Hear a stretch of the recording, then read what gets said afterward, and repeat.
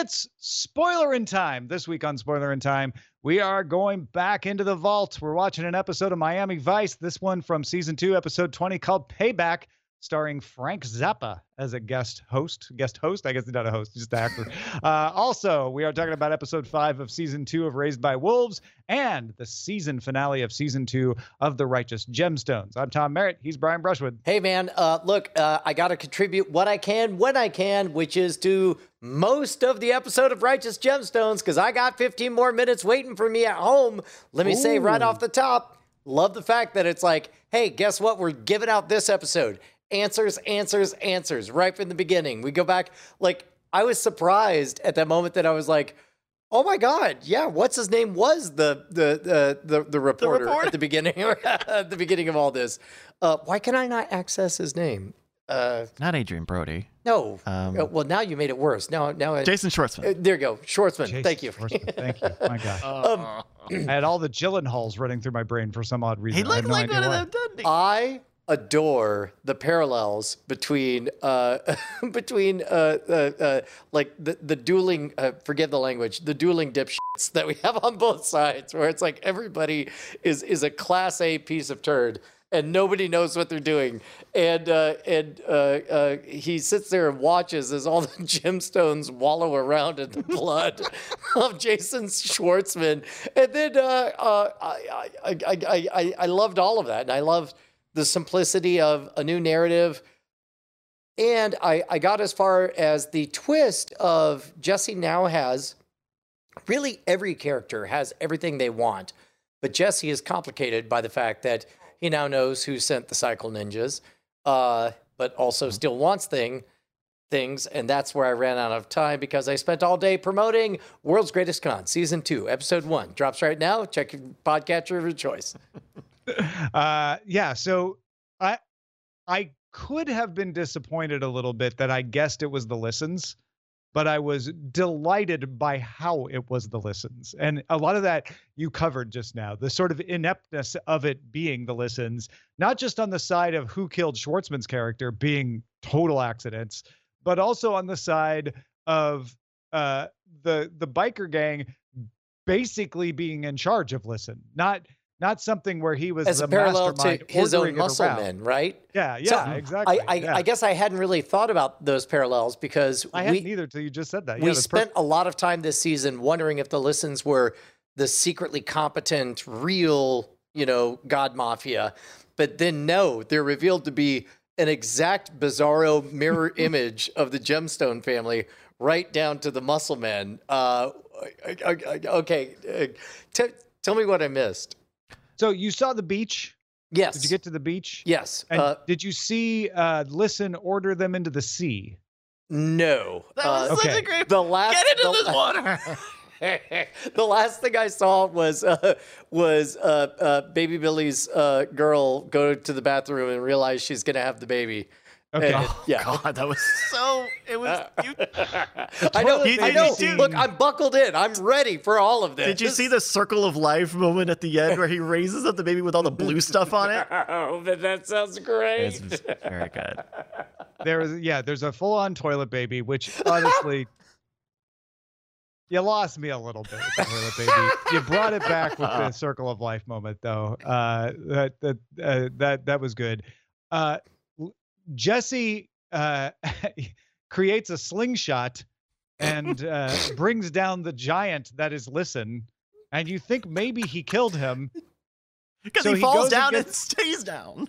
So he goes and gets this entire family and brings them back. They think he's killed them, and then Listen gets up, and then his wife shows up with a gun and orders all of the gemstones to walk into the sea. Get into the sea.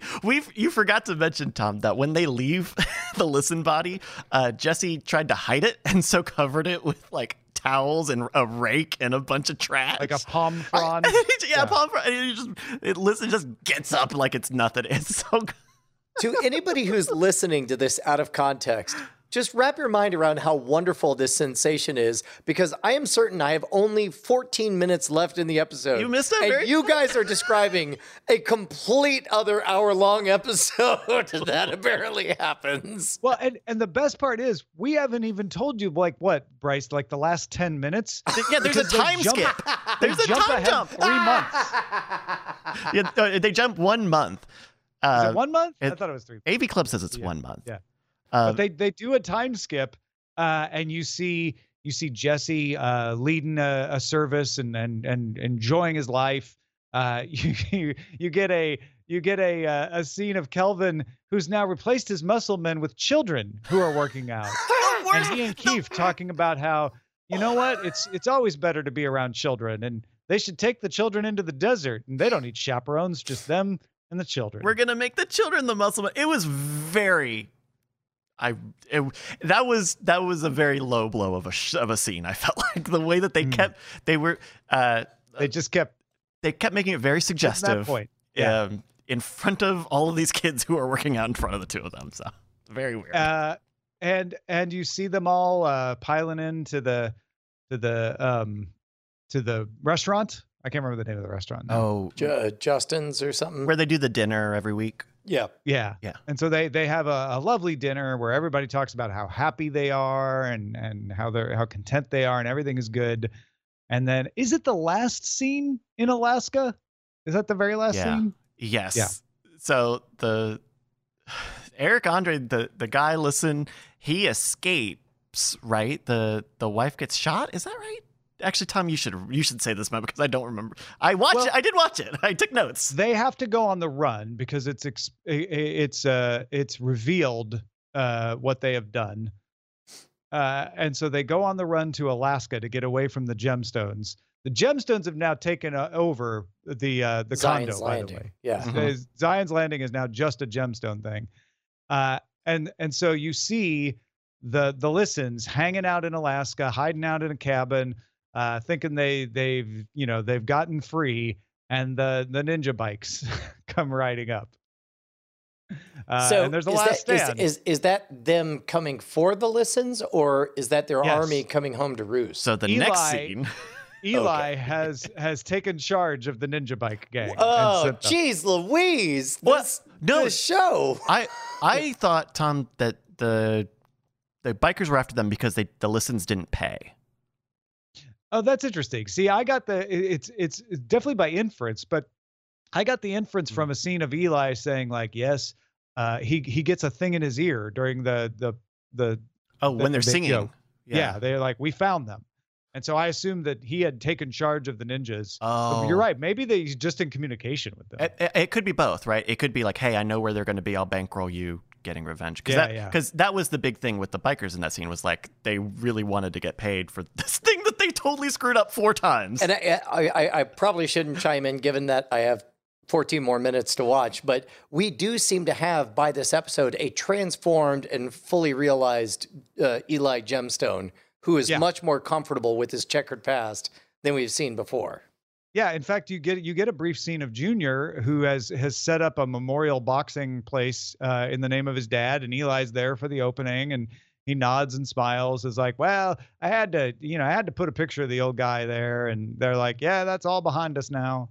Like, it's like closure after closure in the last 15 minutes. And even when the motorcycle gang shows up, this is okay. I remember it. They gun down the wife, and then Eric Andre runs away. And I think it's a post-credit scene where you're like, oh, he ran away, so he'll probably be back, right? And then it's a shining moment of like him frozen, and like 6 wolves are closing in on him.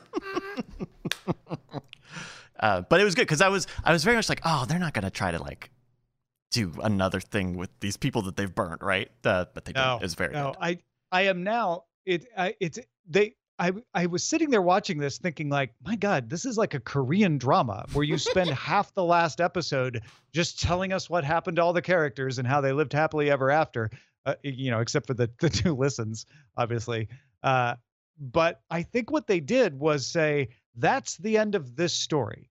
We are giving ourselves a clean slate. Same characters, same dynamics, but nothing's carrying over from this season to next season of the significant, obviously character traits and things they're there, but they have closed all the loops on this season. I am totally surprised because I think last week I predicted that the real finale was last week and that this would all be place setting for the next, but instead it's like it's almost the nope. opposite. They gave us like 20 finales in this one. And I read an article from an interview with Danny McBride, and he was talking about this of like wrapping up these stories at the end of the season.